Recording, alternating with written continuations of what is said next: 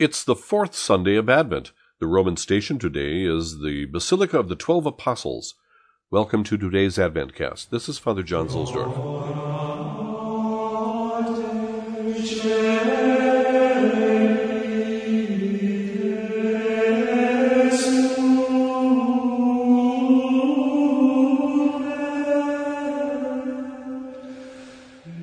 From The Church's Year of Grace by Pius Parsh.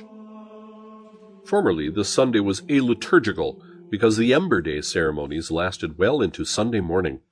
Later, when its liturgy was transferred to Saturday morning, another formulary was composed from the texts of the Ember Day Masses.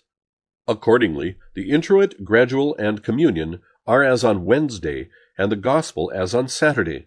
Thus today's Mass serves as a belated Ember Day observance for those of the faithful who for some reason could not participate during the week, or we may regard it as a kind of Ember Day observance for the whole assembled community, a grateful review of the past 3 months, and a covenant renewal for the coming quarter.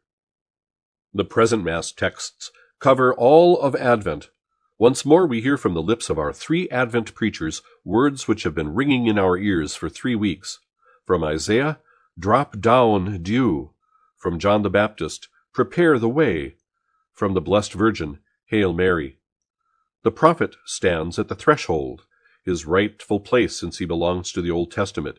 He repeats his immortal Advent cry, and ours too, "Let the earth open and bud forth the Savior." Upon entering the house of God, we meet the second preacher, John the Baptist. He precedes the Lord and leads the bridegroom, Christ, to his bride, the Church. His is the voice crying in the wilderness, "Prepare the way of the Lord." He is the dominant figure in the Gospel, a position suited to him because his exhortations to repentance pinpoint our greatest moral task during Advent.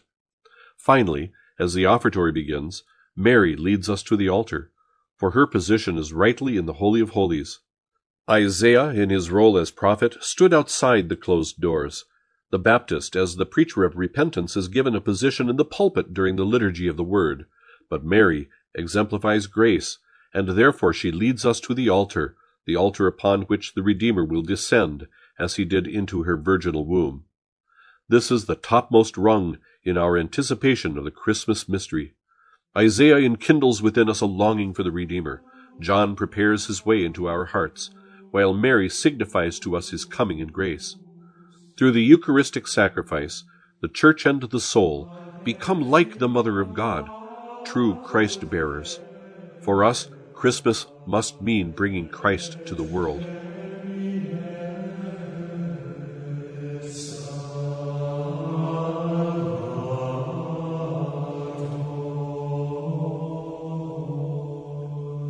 From Advent to Epiphany by Father Patrick Troadec.